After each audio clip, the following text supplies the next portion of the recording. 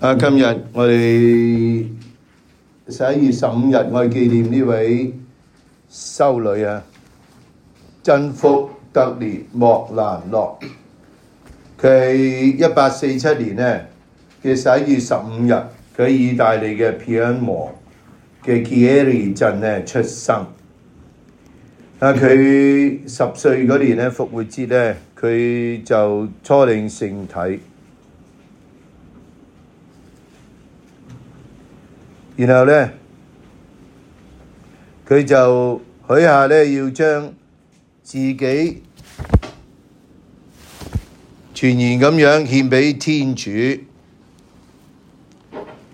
佢年輕嘅時候就已經喜愛為當地嘅青少年服務。佢知道所以佢先後考取咗呢一個嗰陣時教師嘅資格。佢就投入去呢個教育嘅工作，然後1879年佢加入母幼會嘅行列。佢祈求天主唔好讓佢喺未成聖之前就去世。佢入修院嘅時候令佢好傷心嘅就係因為佢要離開佢嘅媽媽都去得幾遠。後來佢喺嗰度工作咗好多年咁被調去西里幫助工作。嗰陣時好慘嘅嗰個地方教會被迫害啦，好多學校被閂啦。咁佢去咗嗰度工作，又開始同啲平民間去工作。而喺呢個困難之中，佢仍然能夠創辦學校啦、青年中心啦、女子宿舍啦、工房啊。佢自己咁話：我如果俯視世界一次，我仰觀上天10次。後來佢被委任為嗰度嘅省會長佢要兼顧更多嘅職務。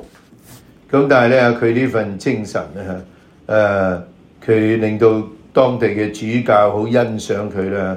佢呢啲同埋支持佢多元化嘅傳教工作，亦最後都委託佢負責全島嘅要理教授工作。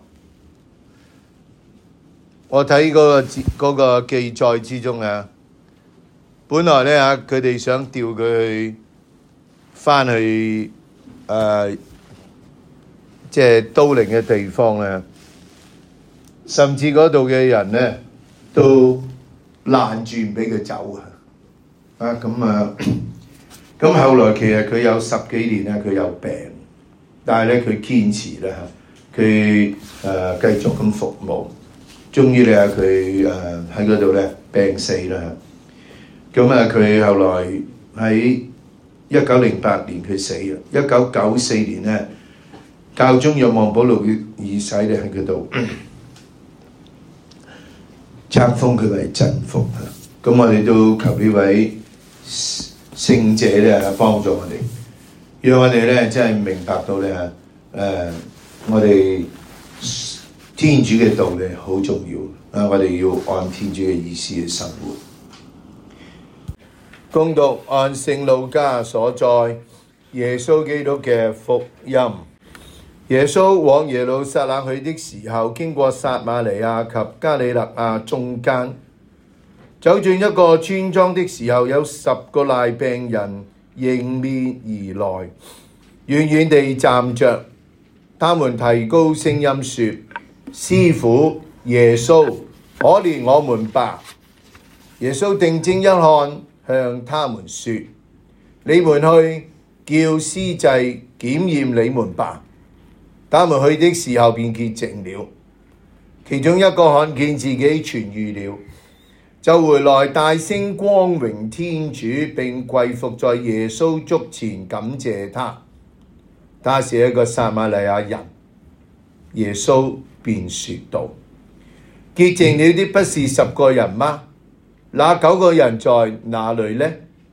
除了這個外邦人，就沒有別人回來歸光榮於天主嗎？耶穌遂對那人說：起來，去吧，你的信德救了你。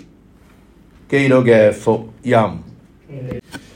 唔知道大家有冇喺生命之中咧，你求過天主咧？當你求得天主幫咗你之後，你會唔會懂得感恩呢？定話你會覺得自己好偉大咧？今日呢一個嘅記載如果我哋知耶穌喺北邊，佢要落嚟耶路撒冷，係要離開加里肋亞，經過呢一個撒瑪利亞，先落到耶路撒冷。呢度講咧，佢走進一個村莊嘅時候，有10個癩病人迎面而嚟，遠遠站着。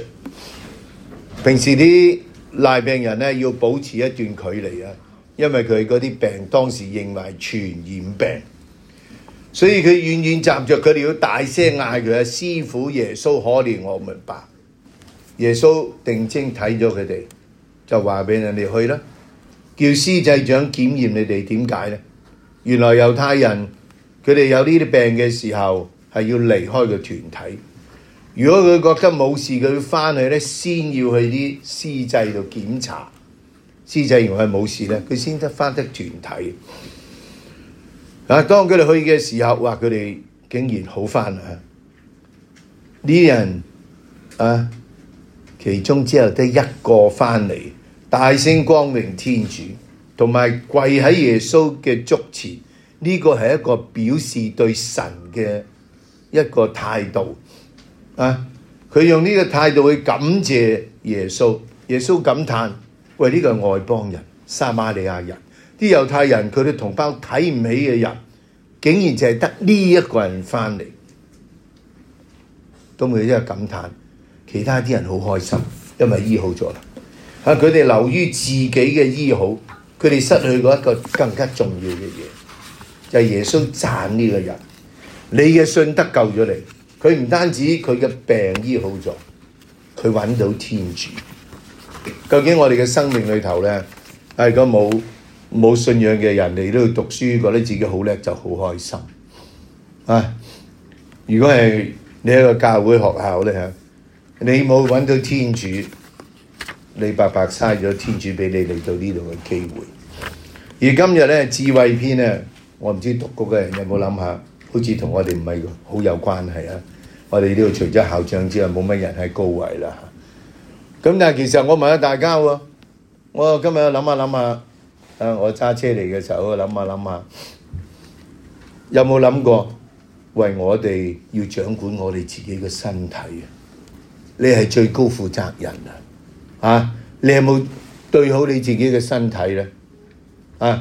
我係咪應該做嘅我做，我要揀啲好嘅去做，定話我哋俾我自己已經俾我呢啲咁嘅習慣呢啲外來嘅呢啲手機遊戲或者呢啲嘅事，我已經失去我自己，我冇負責任。呢度提醒我哋我哋要有智慧我哋唔好失職我哋要好管好我哋自己。聖善嘅法律喺邊度呢？喺天主度。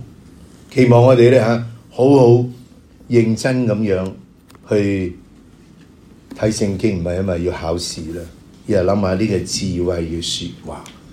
我係咪一個有智慧嘅人呢？呢個世界嘅智慧，我哋最多揾到呢個世上嘅事物。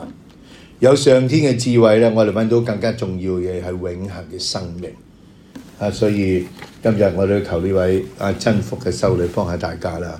佢係一個好叻講要嚟幫助人嘅人，同埋佢呢一份佢嘅生命咧影響咗好多人。期望大家咧喺呢度你會睇到我哋嘅至高負責人嗰種開心希望大家咧都喺天主之內揾到呢份喜樂。我哋喺真理之內，我哋有喜樂。